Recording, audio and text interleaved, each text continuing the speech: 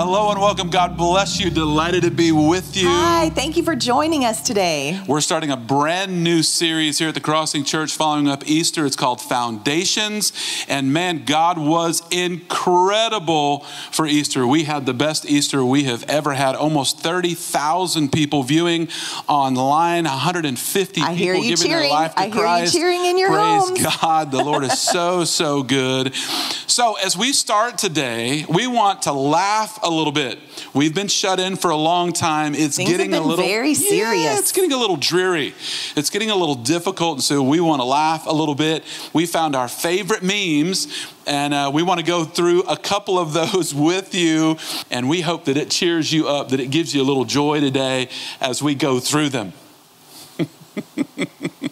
Incredible. If you have a pet, our pet is now staring at us because we're home all the time. Or if you don't have a dog, maybe your kids are looking at you like That's this. right. This one is fantastic. It's just the opposite, isn't it? Things are just exactly opposite. We want to stay home and chill, and now we want to get out and do things. This one is really funny. I think there are actual memes that are playing and being recorded. I love that, especially the toilet seat. That's great. Oh yeah. And of course, the lethargy that comes with all of this is silly, right? Oh, remember the day we could choose any brand. Wow. Doesn't it feel like an alternate reality that we're functioning in right now? Just so sort of much. like we're... This is our favorite. We love this one. I'm confident there's going to be a baby boom in January and February. That's exactly right. God bless you. God bless you. God bless you. The Lord is on his throne. He is faithful. He is good. He is just. He is with us. So let's go to him and let's pray. Father, we thank you that you are in the middle of all of this. We thank you, God, this too will pass. We thank you for authority and peace and grace and wisdom. And we thank you for a firm foundation that is in Jesus, who is the Christ, and all of God's people said, amen and amen and amen and amen. So as we start the series called Foundations, we just simply want to build our life on Jesus, who is the rock upon which we stand. And today in our culture, there's not a lot that we can be sure of or certain in. So many things have changed, but we want to find and build on Jesus today as we begin.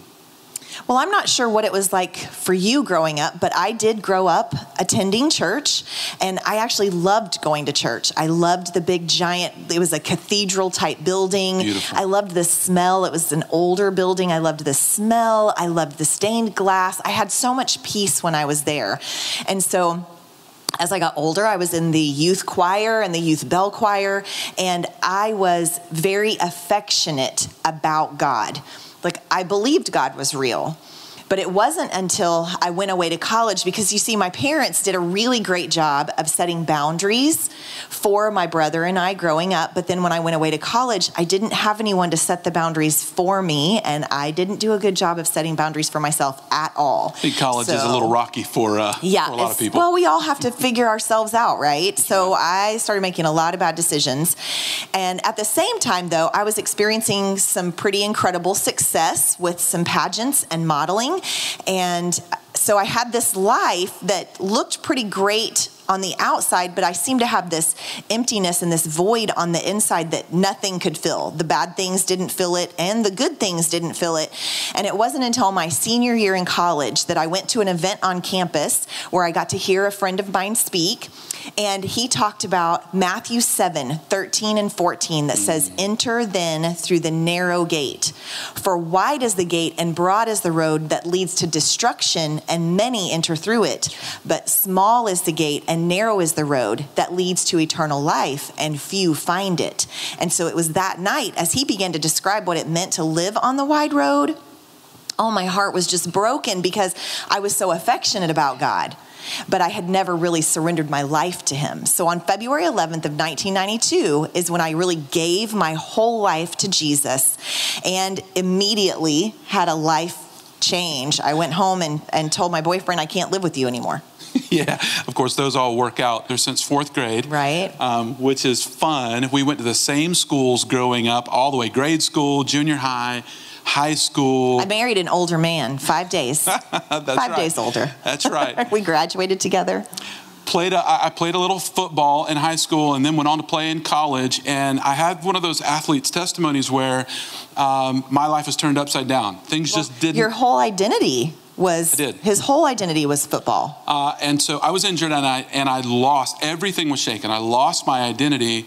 And I ended up crying out to God one night when I was a junior in college at the University of Missouri.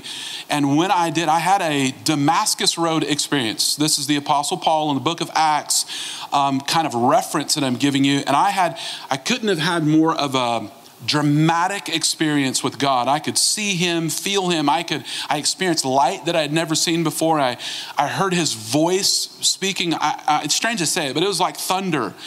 And I trusted Christ as Savior. And the same thing happened to me.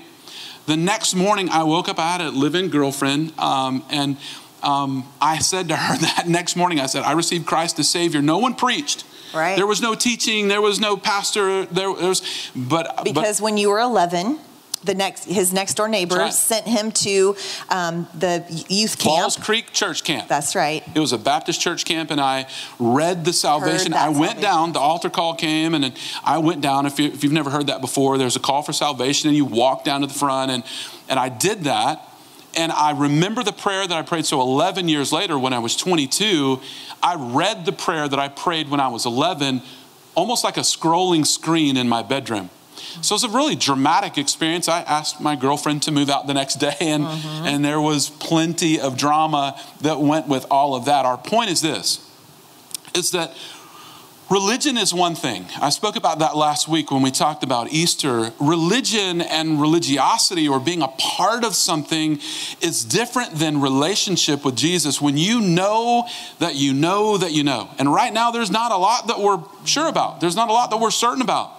There's a lot of things up in the air, so we want to build on Christ today, who is the rock of our foundation. We want to build our faith in a person who is Jesus, and when that happens, there's a crazy thing that takes place. Your lifestyle dramatically changes from that moment on. Yeah, the way you make decisions the way is you different. Feel, the way you think, the way you act begins to change because you have the presence of the Holy Spirit in you. So the third person of the Trinity comes to live inside of you. And when he does, everything changes. Now I'm not trying to be good. I have the Lord inside of me. And now I start to function from the inside out instead of outside in, which is religion. And so Hebrews speaks about faith as our foundation. And we want to bring that to you today. Just in Hebrews chapter 11, if you have your Bible with you, 11:1. Hebrews 11:1 says, now faith is being sure of what we hope for and certain of what we do not see. Sure of what is hoped for. Sure of what is hoped for and certain of what we don't see. So again, there's not a lot of surety. There's not a lot of assurance. There's not a lot of certainty today. But today, as we bring you this message, we want you to anchor your foundation in the person of Jesus. So the scripture in Hebrews 6:18 and 19 says this, God did this so that by two unchangeable things in which it is impossible for God to lie, that is an ironclad truth, we who have fled to take hold of the hope offered to us may be greatly encouraged. And we pray today that your encouragement would come from the fact that Jesus is your hope. He's your buoyancy. He is the thing that gives you grace in the middle of your confusion, your mind, your will, and your emotions. And that's what the scripture says next. It says that we have this hope, who is Jesus, as an anchor for our soul. That's the mind. And well, I don't know about you, but there's so many tricks that are being played on the mind right now. Right. There's a lot of mind games going on. And the will and the emotions. And emotions can get tough. So there's the complication now of marital things. Right. And there's family things. And there's home things. And there's school. Doing school at home. Yeah, there's so many things that and the uncertainty of the fact that the world has changed. Right. And we don't know when is it going to change back? What's it going to look like? Are we going to get back to normal? Will this affect our family? But Jesus, right, is the anchor for our soul. He's the hope inside of all of this. And then it finishes like this. It enters this hope. This is a person, Jesus. He enters the sanctuary behind the curtain. The book of Hebrews says that he's better than angels, that he's better than priests, that he's a better word that has ever been preached, and he is Christ our Savior. He goes into the holy place where no one else can go. Your mom can't go there, your dad can't go there, the government can't go there, your resources can't go there, no institution. The only hope we have that goes all the way into our soul, right, is the Word of God. That's Jesus, who is our living hope. And what it means when it says behind the curtain, in the Old Testament, there was the tabernacle, and then later there was the temple, and it was set up in a manner that there was a room called the Holy of Holies, and only the high priest could enter. And when he did, once a year, he got to enter on behalf of all of the people. They had to tie a rope around his ankle with bells, because if there was any sin in his life, he would literally enter the Holy Holies into the presence of God and die in his presence. The bells would stop jingling, and they'd have to pull him out. They'd have to pull him out with the rope. So when Jesus died on the cross, it says that the veil in the temple was torn from the top down, representing our ability to access the Lord straight in. There's no curtain, there's no high priest, there's nothing in the way. We have absolute access to the Lord. So the summary of that is just that no religious institutional system can keep you from Jesus. Right. We go because of the work of Christ on the cross, we go directly to the Father. Mm-hmm. And so Jesus became our high priest, and he sacrificed for us the final sacrifice. So the religious system, if you will, gets pushed to the side, and now you and me, we have access to the Lord. Yes, thank God. We have access to him, and we go right in. Mm-hmm. And so the word in the New Testament, and this is a little bit of a strange word, it's called pistis, P-I-S-T-I-S. And that is the predominant word for faith when we're talking about the New Testament. It's a word that is Pauline. The Apostle Paul uses it all the time. And so I wanted to give you a little illustration of this, because we want you to be sure of your hope. We want you to be absolutely sure. And so a man goes to the top of a building. It's a 10-story building. He's got a crowd around him, and he sets up a high wire. A tightrope. A tightrope. A tightrope, okay, between two buildings. And he says to the people, "Do you believe that I could walk across the tightrope?" They say, "Yes." He walks across, he goes over, and he comes back. He asks them again. This time he takes a wheelbarrow and he says, "Do you believe that I could walk across the tightrope?" Now with the wheelbarrow. They say, "We believe." He walks over, he comes back. The third time he says to them, "Do you believe?" And he adds a monkey this time. He puts the monkey in the wheelbarrow. And we know how, that's a lot of activity in that wheelbarrow. Pretty wiggly. He says, "Do you believe that I could cross the high wire?" They say, "We believe." He goes over, he comes back. And so they're cheering and they're clapping. And he said, "Yeah, you have believed." And then he says this to them, "Now, are you certain that you've believed? Are you sure that you have believed?" They say, "Yes, we are." And then he says to the man in the front, "Okay, sir, if you are sure, yes, I am sure, would you now come and get in the wheelbarrow with me? And now we will cross the high wire together." And the point is that we can say, yes, there's religion. Or yes, God is real. But at some point I say, I am getting into Christ. Mm-hmm. I'm getting into Christ Jesus. And now I'm risking everything. Mm-hmm. I risk my relationship, my thoughts, my inner life, the religious system that I know. And I'm getting into Jesus. And when I get into Jesus, he's the one that carries me over. Therefore, he's my hope. Right. Christ is like the access code in our car when we drive up to a gated community. And faith is our forward movement towards God in Christ Jesus. It's very specific. It doesn't just mean in something, some nebulous thing or some system that I act in. It means in Christ Jesus as Lord. And so when I drive up to a gated community, we used to live in a gated community. We had the activation system in the car. A little sensor on the back window. I want you to think about faith like this. You have to continue to move forward for the sensor in your car to activate the sensor that moves the arm. So think about it like this. We're in Christ, and we end up at the entrance to the community. God has access for us, but all we see is a blocked road. Right. And so we're saying to ourselves, what is the code? Have you ever been stuck in a community, in a gated community? How do I get in? Do I need to wait for somebody to come punch in the access? Am I supposed to call somebody? What do I do? And the answer to what do I do is move forward towards God. Right. That's what faith is. You move forward in his word. We move forward in faith. And as we move forward in faith, that is the trigger in Jesus that God recognizes in his sacrifice. And that which used to be blocked now is open, and we have access to everything in the kingdom of God. Everything of grace and everything of power and everything of wisdom comes to us because of our forward movement in Jesus. We want you to be sure today.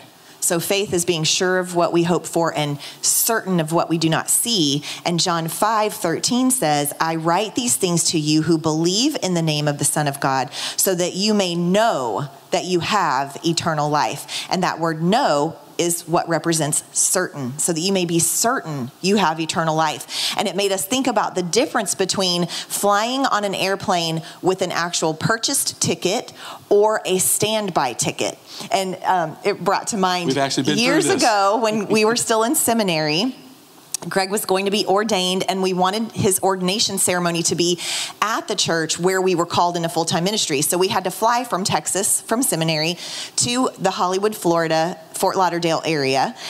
And budget was very tight back then. Squeaky, and squeaky so tight. there was a friend of ours who worked for one of the airlines, and she said she could get us standby tickets.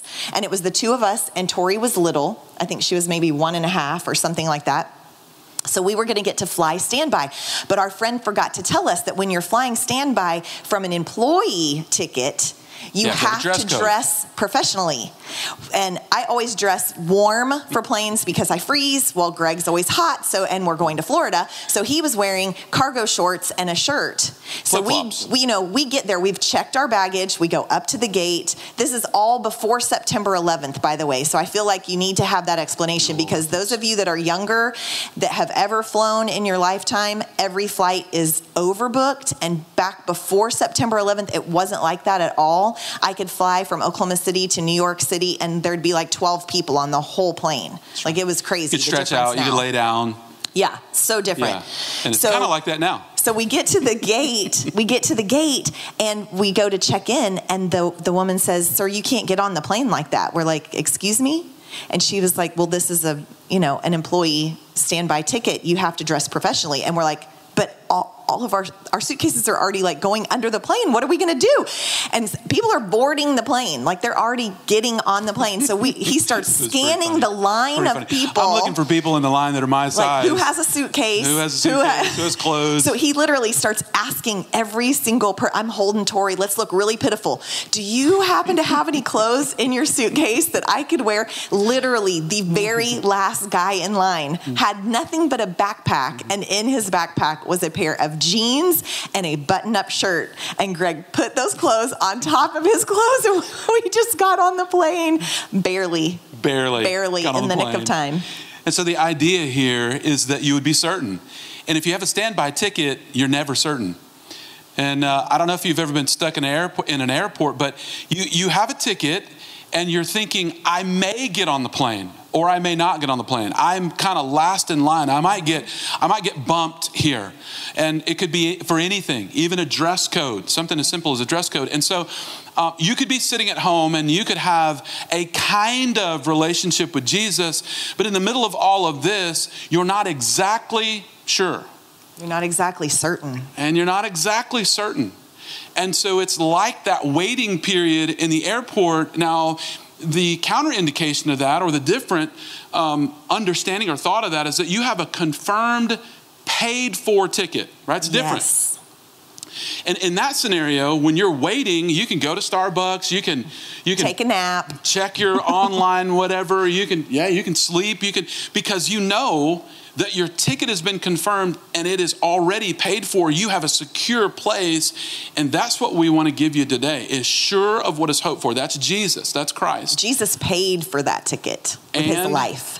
That you would be certain of what is unseen. The exchange in the Spirit that God gives you when you trust Christ as Savior, and the Holy Ghost, the Holy Spirit, is downloaded into your being. You don't see that transfer, but today we believe that you could be sure that Jesus gave you the offer, and that you could be certain that the Holy Ghost lives inside of you. Today, right here, right now, today. There is a prophecy we wanted to end with today, and I believe it's startling to think about the prophecy that was written in 1986. This is a quote by David Wilkerson. I see a plague coming on the world, and the bars, churches, and government will shut down. Pretty amazing. 1986, the plague will hit New York City and shake it like it's never been shaken. The plague is going to force prayerless believers into radical prayer and into their Bibles. And repentance will be the cry from the man of God and the woman of God in the pulpit. And out of it will come a third great awakening that will sweep America and the world. So as we close today, I'm praying that you would see and hear the assurance of Jesus as your foundation, your firm foundation, the rock upon which you stand.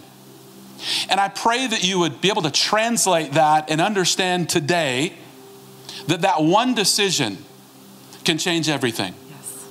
That you can be sure of what's hoped for. You can be absolutely assured that Jesus paid the price for you, that he came to the earth, he lived, he died, and he was resurrected, right? Yes.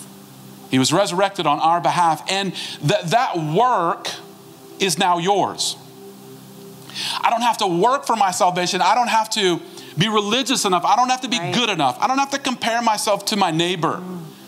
I absolutely have assurance of my hope in Jesus. And then I would be certain that when I call out to God, Romans 10, 9 and 10, when I say, I confess with my mouth Jesus is Lord, and I believe in my heart that God raised him from the dead, that is the trigger that takes place. And there is an interaction from heaven to earth. And in that moment, the Holy Spirit comes to live inside of me. Now I have a counselor.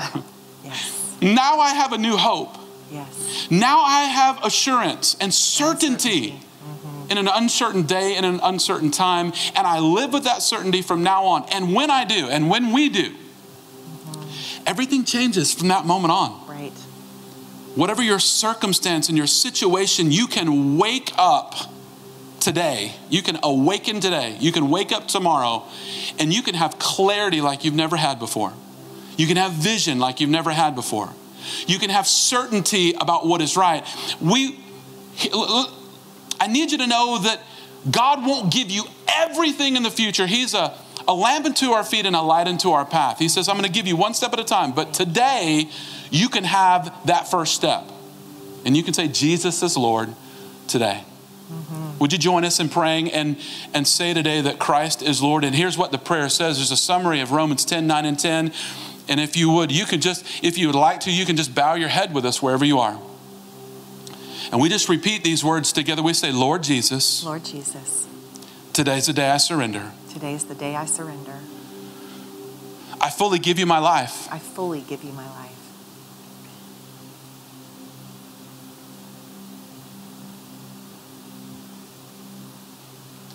Today's not good, but it's a good day for me. But it's a good day for me. Because I'm choosing Jesus. Because I'm choosing Jesus. As my Savior. As my Savior. In Jesus' name I pray. In Jesus' name I pray. Amen. Amen. Praise God. Can we celebrate? Yes, yes, yes. Wherever you are, can you celebrate? And yes. if you have a Angels friend are that's there with singing you, your the name. multitude in heaven is crying out your name. There's literally, the Bible says there's a party that's going on in heaven right now. That's right. There's a party. There's a breakout shout in heaven, and they're shouting your name. Yeah. You couldn't do anything more impactful to anchor your body and your soul, your mind, your spirit. And your future, your eternal future. For the rest of your life on earth and in eternity. That's right. So if you made that decision and if you prayed that prayer today, will you please take a moment, and there's a number at the bottom of your screen, and you can text just the word Jesus. Just one word, Jesus, to the number on your screen. God bless you. It's been a delight to be with you. It's been a privilege and an honor to get to teach with Tamra.